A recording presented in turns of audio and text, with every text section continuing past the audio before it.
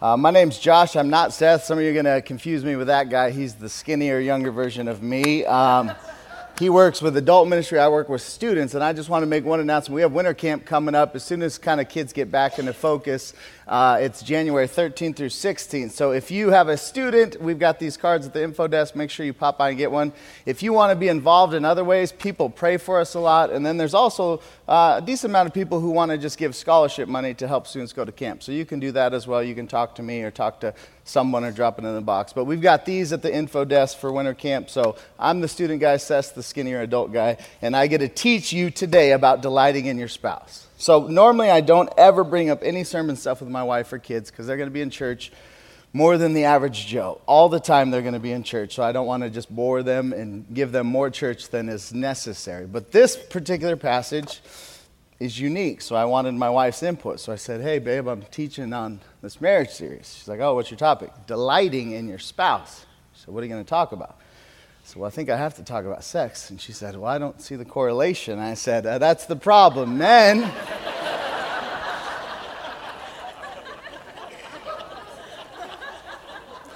want this to be a 45 sex how-to manual. Women are crossing their fingers that that's all potentially we're talking about, or vice versa. But there's a miss between a man and a wife and a husband and a wife in a lot of areas.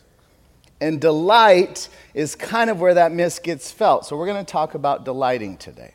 And normally I have to think of a great way to intro it to get you kind of into the message. I don't have to, because marriage matters to everyone. If you're single and you want to be married, this matters. If you're divorced and you've been hurt, the reason you've been hurt because this stuff's been missed, and you need to hear it taught from God's word. You need to be cured and healed of a lot of pain, and God's word can do that. If you're married, you need to learn how to delight in your spouse. So I'm going to do 3 things today. I'm going to talk about 2 things pretty quickly. What the Bible doesn't say about this particular topic, what it does say, and how it kind of focuses. And then the bulk of my time is going to be talking about this idea of how do you, as a spouse, cultivate delight in your marriage. So that's where the first one, what the Bible does not say, what it does say, and how do you cultivate delight in your marriage. So that's what we're going to do today. First thing is what the Bible does not say about this. And I'll say the Bible does not say you should have a biblical marriage. And you're like, whoa, some of you Christians are like, who is this guy? It's just weird language, because the people in here that aren't married to a Christian, or when you say biblical marriage, what does that mean? And when you even look at the Bible and look at the marriages in the Bible, most of them are terrible. So if you say biblical marriage, you're saying more than what the Bible says of itself. It's not the book you open up to and you can get to any page and see a delightful marriage. Adam and Eve started off with this song. Adam sees her and he sings this song. Me and my wife are going to Boys to Men soon in Vegas. And Adam starts off with Boys to Men, down on bended knee. And the very next interaction in the Bible is a fight. Song, singing to a naked lady, fighting the next time they exchange words. That's the rub of marriage. We're bouncing back and forth between this spectrum of wanting Boys to Men in the background and just annoyed to heck with our spouse. So I'm going to talk about being a Christian spouse, not necessarily attaining to a biblical marriage, because I don't know what that necessarily means. The other thing, it doesn't say being Christian will make your marriage great. Sorry. Some of you are like, gosh, I'm out of here. But I wrote down, if some of you are married to people who don't believe the same thing as you. And I can't promise you that will ever happen. Some of you may never have a great sex life. I got saved at the end of high school. So throughout college, I'm kind of formative years for Christian life for me. And I remember the first time I realized that just because a man and a woman were pure heading into marriage didn't guarantee that they were just going to have this blessed, fruitful, wonderful sex life. Because I had a past, and I saw this couple get married that was a virgin, and she was a virgin. I thought, that's how it's done, and they're going to be blessed for the next 60 years. And one of my mentors at the time said, you know how many people I counsel who have terrible sex lives who were virgins when they came into marriage? Like, the Bible doesn't guarantee a lot of the stuff we want it to guarantee. Now, I'm starting off with the downers. We'll get to the good stuff. And it's not a guaranteed free pass on suffering, pain, fill in the blank. Marriage gives you a partner for life to go through that stuff. And they might even bring some of that stuff upon you, but it's no pass. So the Bible does not say a lot of that stuff. And here's the one I want, especially you that are new to the faith. I wrote, being great is required for your marriage to be great or for you to be a Christian. I don't want you to think you've got to be an A student or a B plus, close to an A student, for your marriage to flourish in the way the Bible talks about it flourishing, or even you as a person. Seth just read from the Song of Solomon. It's the pinnacle of romance in the Bible as far as a man and a woman. Solomon had 700 wives, 300 concubines, 1,000 sexual options. And that's what God has to use as he looks down upon man to write his boys to men love song that he was going to put in the Bible. Now, I'm not telling you men go out and just try lots of... the point is, we are all crooked sticks. We're all crooked. And God can draw a straight line with the crooked stick. That's what he does. But we're all messed up. We're all sinful. You see Adam and Eve, a love song, and then a fight. We are broken, sinful, needing God's grace people. You don't have to walk into this door a pure virgin with greatest motives in marriage for God to help you flourish. You got to walk in here needy and say, God, I'm a sinner. Help me. That's when God loves to pounce and help. So I'll say that. What the Bible does say, though, and I'm just going to recap Seth, Luke, and then jump into my stuff. Seth said, marriage is the story of the Bible. It opens with a marriage, we see it, and it closes with the marriage. And our role, my role with Aubrey for how many years God gives me, is to reflect that. We are singing harmony as God sings lead. It's his marriage, his relationship with his people, Israel, now the church, that is on display. And all of these little marriages in Gateway and all across the world that are Christian spouse marriages are reflecting that truth in some tiny but significant way. So that's Seth's point. Luke's point last week. There are specific roles that God has set up. He hasn't left it loosey-goosey for us to figure out. He's zeroed in our focus on what our roles should be as we come into marriage. And even more so, kind of where I want to camp out, there is a focus in marriage that the Bible gives us. More than just the particular job titles God gives a husband and God gives a wife. And what do I mean by focus? Here's what I want to do. I'm going to just glance through. I did a word study on marriage, and I'm going to read everything I read about it in the Bible in about 3 minutes.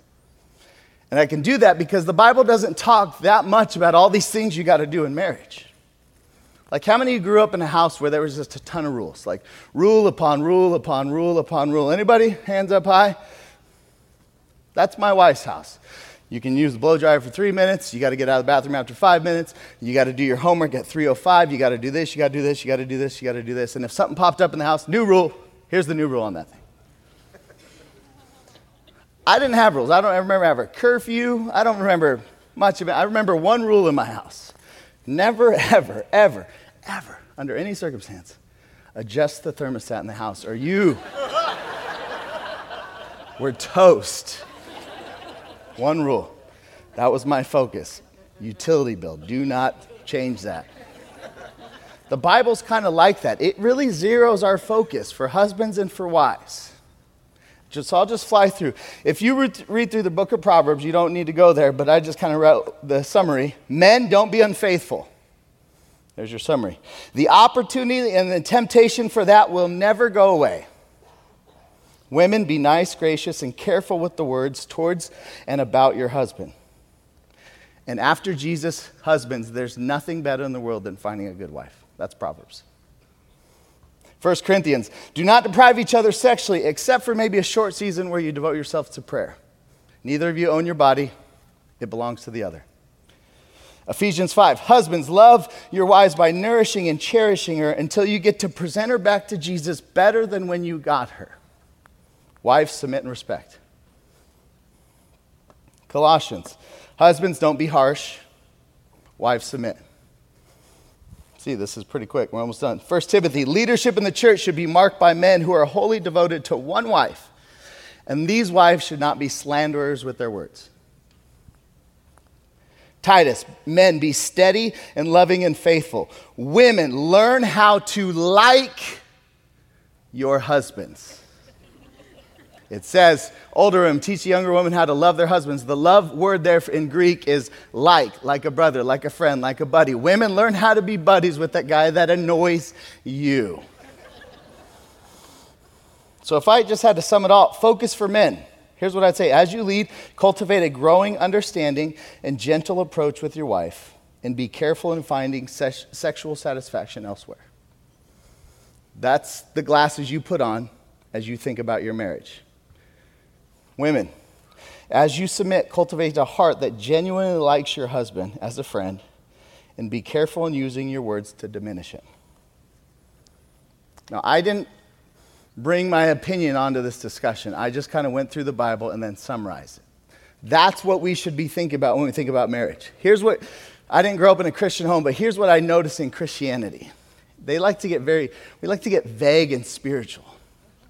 So a wife will say, God, in her little ladies group, please just bring glory to my marriage. And God, I want your glory upon glory upon glory in my marriage. And I want you to glorify yourself with ultimate glory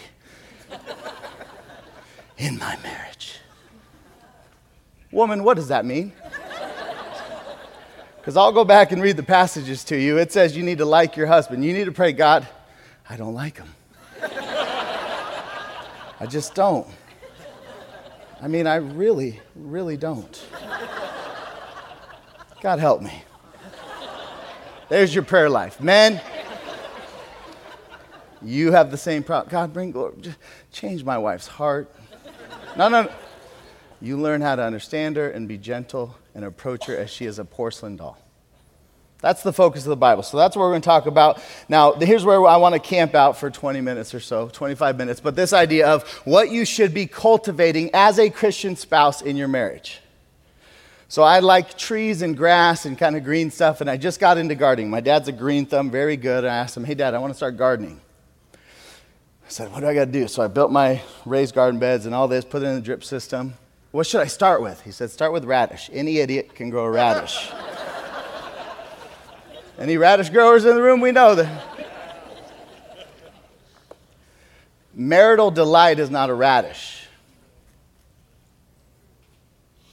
This doesn't happen a lot because it's not radish growing. I planted a lot of cabbage. Nothing's happened. Radish. I don't like radish, but I wanted to win early on in gardening. So we're cultivating. This is the language of the Bible. Even Paul talking to Timothy as he's kind of building up these churches, he says, you're like a farmer.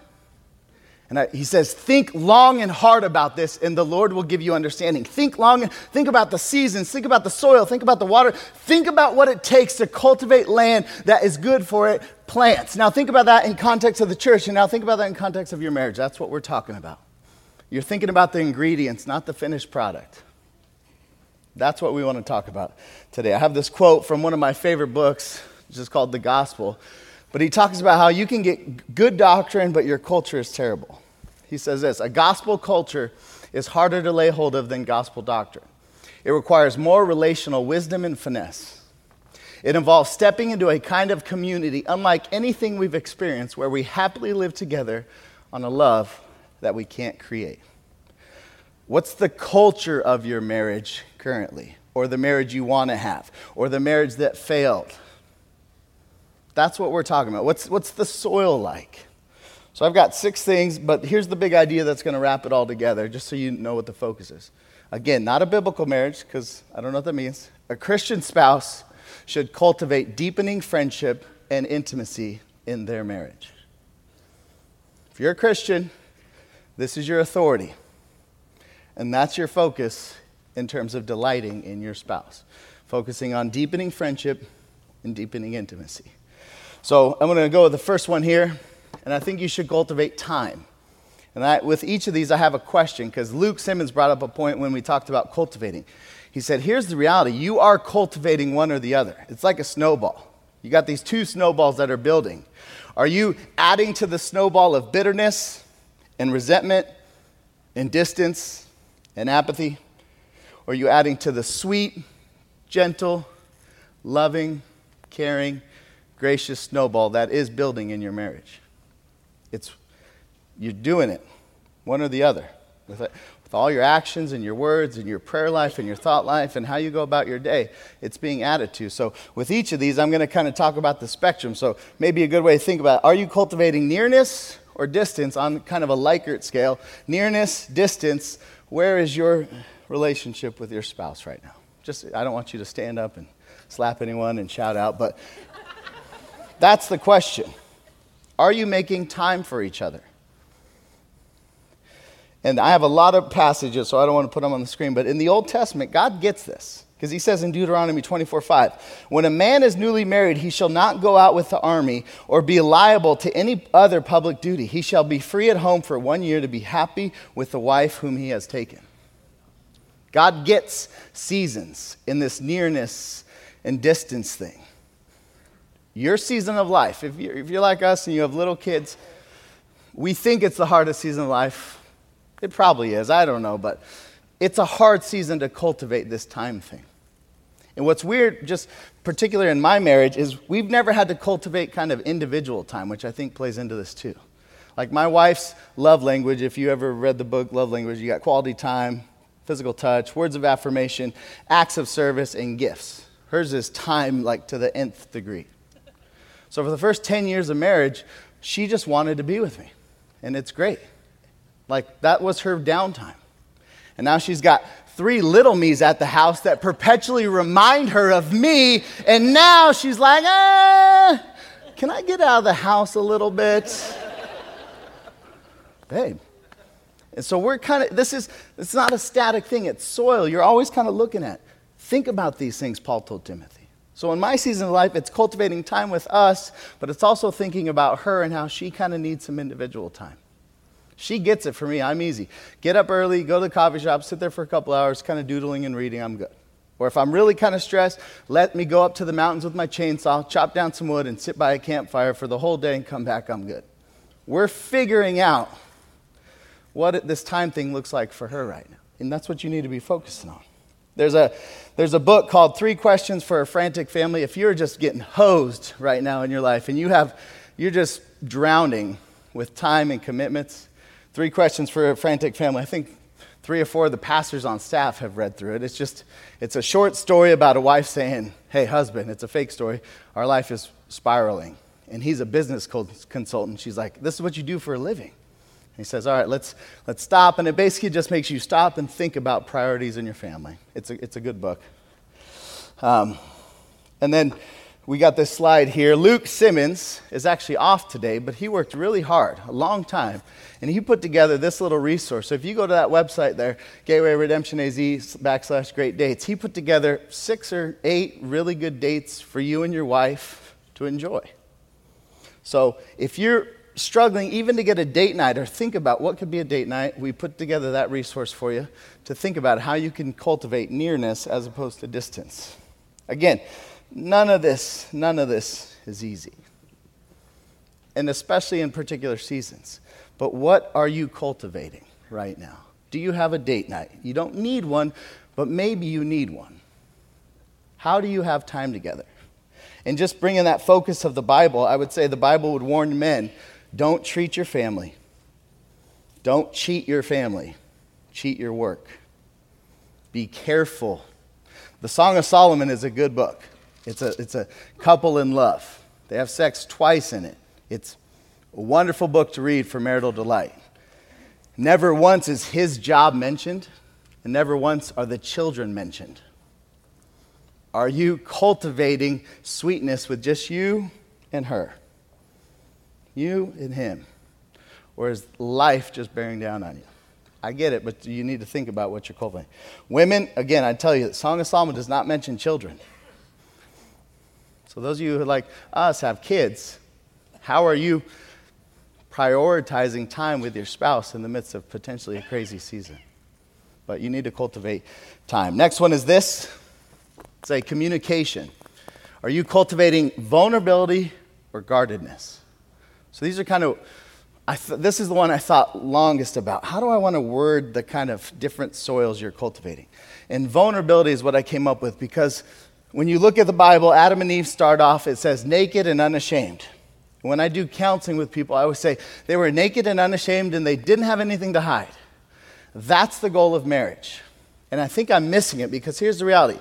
Adam and Eve and every person since adds clothing to themselves in terms of their story of life, their actions, their deeds, their successes, their failures, their sins. So we can't go back to nakedness because Adam and Eve had done nothing. We all have stories. One of my older pastors back in Texas would say, son, you play the cards you're dealt. I'm talking about your wife. Meaning, your wife has a story. That's the cards you've been dealt in life. Play them well.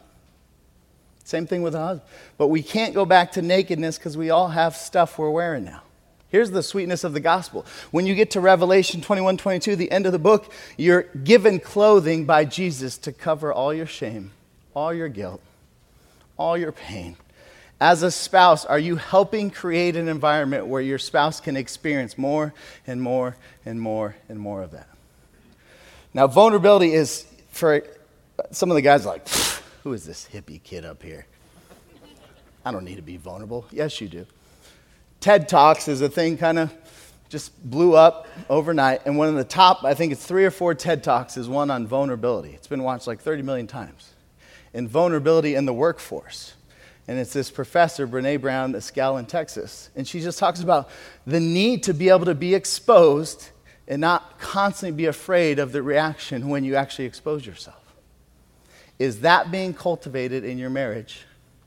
Or are you constantly guarded and hiding and retreating because of the way you interact and the way you communicate? We know Trump's our president now, and on election night, the thing that stood out to me most, I was watching Fox News, and Glenn Beck came on. And he was just kind of at a loss for words. It's like, I've missed it. And his point was, not that necessarily Trump became president, but he's like, how divided we are. Because there's people who voted for Trump with deep convictions as to why, and they're excited. And there's people who are so scared and full of tears and sad over Trump's election.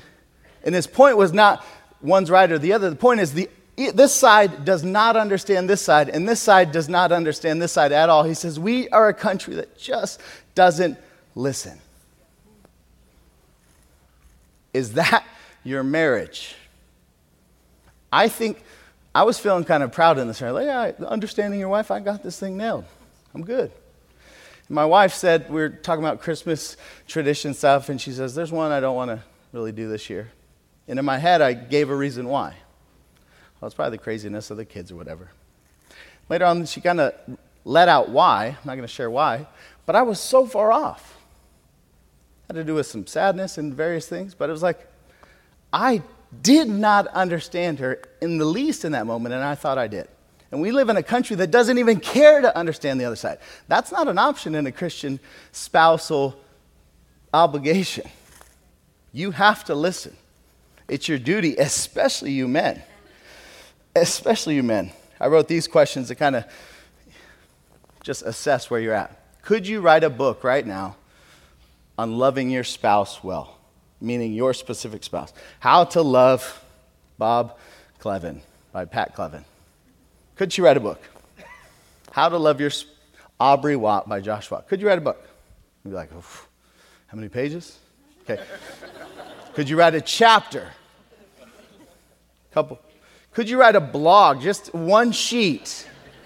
Could you give a tweet? That's the question in your head for communication.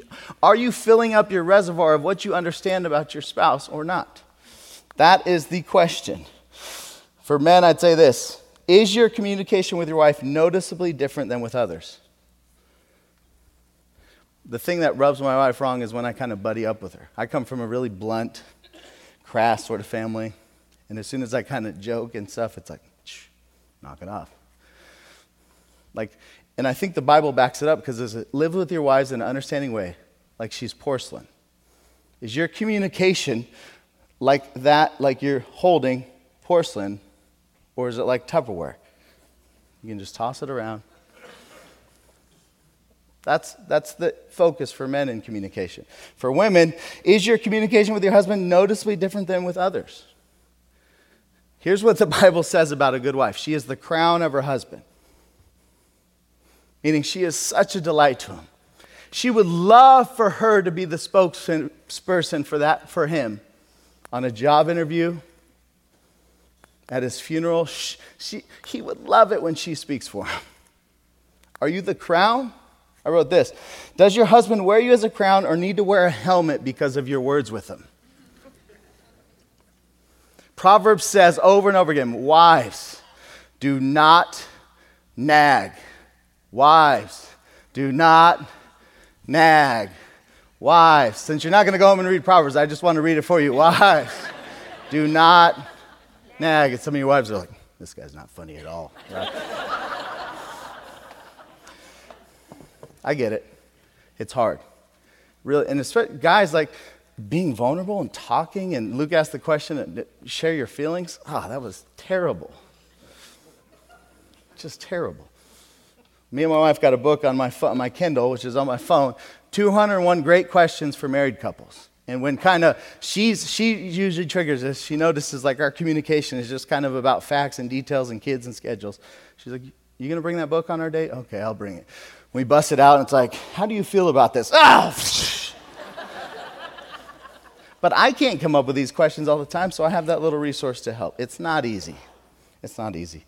Next one, realistic expectations. Are you cultivating cynicism or a grounded hope? What do I mean by that? I got a quote here from a very wise man. This is Mike Creo's our bass player. This is his dad. And Andy does a lot of like marriage stuff with young people. Mike's taking a picture of it to send his dad. Like, you made it. You arrived. You're a graphic. He says, women marry men hoping they can change them, and men get married hoping their wives will never change. I like your body. I like your sweetness. I like everything about you. Please stay the same. And neither one of those things happens. Are you content with the limits of what your spouse brings to the table, but within that limits, praying for more and more for them? Tim Keller has a book on prayer, and it was so helpful for me. He says, why prayer with God is so important. He said, he's the only person in the universe that understands all of you and all of your roles. So he gets me as a spouse, and he gets me as a worker, and he gets me as a man, he gets me as this. And my wife is like a good chunk of my life and my existence, but she's just a piece of the pie. I am not just husband to Aubrey. I'm a lot of things. But within what she can bring to me or what your spouse can bring to you, are you being more and more cynical or more realistic and hopeful towards what God can do in them? Andy Creo's kind of for the layman, a more fancy one. This is from a doctor. He says it this way. Marriage requires a radical commitment to love our spouses as they are while longing for them to be what they are not yet. Every marriage moves either toward enhancing one another's glory or toward degrading each other. Women are going to change. Men aren't going to change. Wives, you got to like them still. Men, you got to pursue her still. But are you realistically living within the limits of what your spouse can be for you? That's the battle. Men, I tell you this, your big struggle, according to the Bible, is your adulterous heart. It just beats that drum a lot. Just be aware of it. Women, the Bible tells you your big struggle is going to be to like your husband. Plain and simple. Not some fantasy future version that you've dreamed up with all the parts and pieces from movies and other spouses you've seen, but the fat, lazy, snoring, hobby crazy, can't fix a car, can't mow a lawn, can't make a meal version of a spouse that's sitting on your couch right now. Do you like him?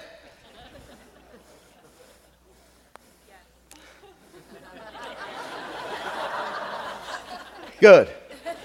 Or do you want to go in a prayer group and pray for God's glory? And Next one, fighting. Are you cultivating competition or unity? Do you guys win? You beat her, she beats you, and you're taking score. Or is there a sense of coming together in unity? Ephesians says this, be angry. The Bible's okay with it. But do not sin. And don't let the sun go down on your anger. Meaning there should be fights in marriage. There's two sinners that's come together. And some of you who are meek and mild and gentle are the ones that need to hear this. You need to learn how to bring about your fighting in your marriage so that there is more and more clarity and unity. Be angry, do not sin. Very helpful in our pre-marriage counseling, our couple gave us a scale. They said, when you get to this point in marriage, we have a scale, 1 to 10. And you got to say how important it is to you. So I wanted to move back here to pursue ministry. It's a 10. Aubrey really loved our life in Texas. But she submitted because hers wasn't a 10, it was like a 2. I said, okay, I'll come. Every fight can't be a 10. Everything is not a 9 or a 10. Women, according to Proverbs, you like to share everything that's on your scale. I would just say, have you really thought about what a 9 and what a 10 is for you in your marriage? And have you learned how to bring that up to your spouse? Or everything that annoys you, if it's a 0.1 on the scale, you don't even really care, but you just have an opinion about it. That's not cultivating unity. Your husband will shut down so fast. He'll be so insecure. Men are insecure. I'm a leader, and if I take leadership stuff, it's always like, oh, he's a leader. But I have so much insecurity that I'm still battling with the gospel. My wife can speak life into me like no one else. Like no one else. And she could bring me down faster than anyone else. Like, I have no way to measure this, but in my sermons, I bet, so the ones we put online are the ones that are your best. I bet if at the end of my preaching career, most of them are the sermons where Aubrey was in the audience. Because she's my crown. She brings me a sense of, I can do this. Are you that for your husband, wives? Men, you need to say, I'm sorry, I'm sorry, I'm sorry a lot. And then, please help me understand you better. And shut up and listen. Fighting is good. We're sinful people who need to come together. But there's a way to go about it that cultivates good stuff and cultivates bad stuff. All right, sex life is just one of these. Unfortunately, men, you wanted more, but this is all I had. 1 point out of the 6. Are you cultivating intimacy or apathy? Specifically, apathy towards your spouse, because I don't think the sex desire goes away. You just spend it elsewhere. Are you cultivating intimacy or apathy? Are you looking for ways to stay romantically connected? So I don't want anyone to answer this out loud. But in our premarital, the couple said, Aubrey asked the question, how much sex should we be having in marriage? And the lady gave an answer, in a week. You're like, in a week? What?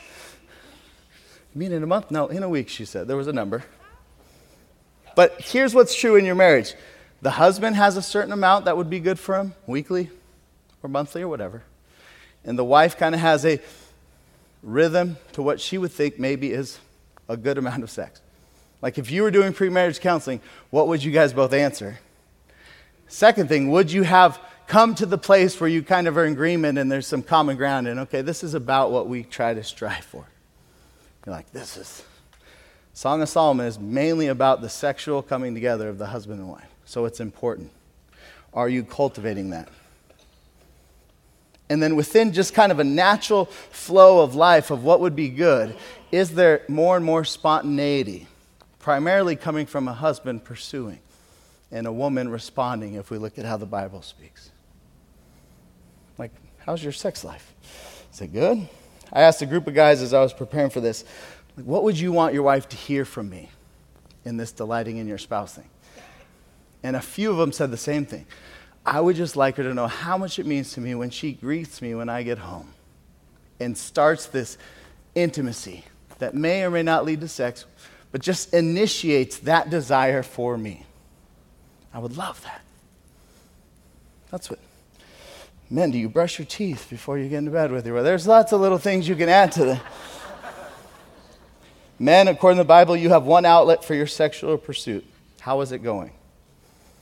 This is where vulnerability kicks in, because there's pain and hurt in the sex department for a lot of marriages. If you haven't dealt with the communication and the vulnerability piece, the intimacy is trailing far behind and it's never going to catch up.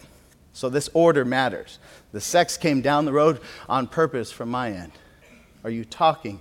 And are you exposing more and more of yourself and your failures in a way that's bringing unity within you two? Last one, just fun. This one's simple. Are you cultivating joy or crabbiness? I heard one older guy say, as men get older, they really lose their creativity. And as women get older, they tend to grow in their crabbiness. Men, are you still creative? Like, think about the mental energy you have put towards your work in this last month or maybe year. And then rank it next to the amount of mental energy you've put into being creative towards your wife. Is there just no comparison? Your work wins, hands down? Or is your wife getting a little bit of your creative juices as well? Again, this isn't easy. Men, pursue. And if you don't know, Google, and it'll help you out. How can I have a romantic date with my wife? I Google a lot of stuff. It's amazing. Men, there's no excuse. We have TiVo now. You can pause football. Seriously, no excuse. Women, like your husband. Smile. How often does your husband get a smile from you just because you delight in him? Like, when's the last time he's seen that? Like, what's up with that? Who are you? I just like you. Seriously, who are you? Are you drunk? Smile. And here's a little thing I've noticed. Say each other's names. I tend to, when I'm like flowing through life and just getting a lot done, it's babe and all these, cutesy words. But when I stop and say Aubrey, I really want to say thank you. Aubrey, Josh, Aubrey. It stops us. Adam and Eve stopped using each other's names when they were fighting. Use your name. Smile a lot. This is hard for various reasons for a lot of people. I would just end with this. Get help or be help. 6 things I brought up. And if you're struggling in one of those, here's what I'd ask you to do. Start praying. God, bring me somebody, a couple, a man, a wife that could help me. Here's what a lot of people want. A mentor that they can walk through life with till the end. That's not how mentoring works. It's like you have a question about marriage. We are terrible at fighting. God, bring me somebody in this church that can help us learn how to fight better. Contact a pastor, a counseling pastor, just someone around you. Get help. We need tools in marriage. Or if you hear this and you generally just delight in your spouse, start to pray about how you could be a help to couples who don't necessarily have this coming that easy to them. You need better tools, and those tools are here in the church. It's just a matter of sharing them. But here's where I want to end. It's not just a matter of better tools. I think we need better theology. The idea of delight, I think, for especially Protestant, good, theologically grounded Christians is so cross-focused, we lose out on a lot of stuff. You're like, again, what's this guy saying?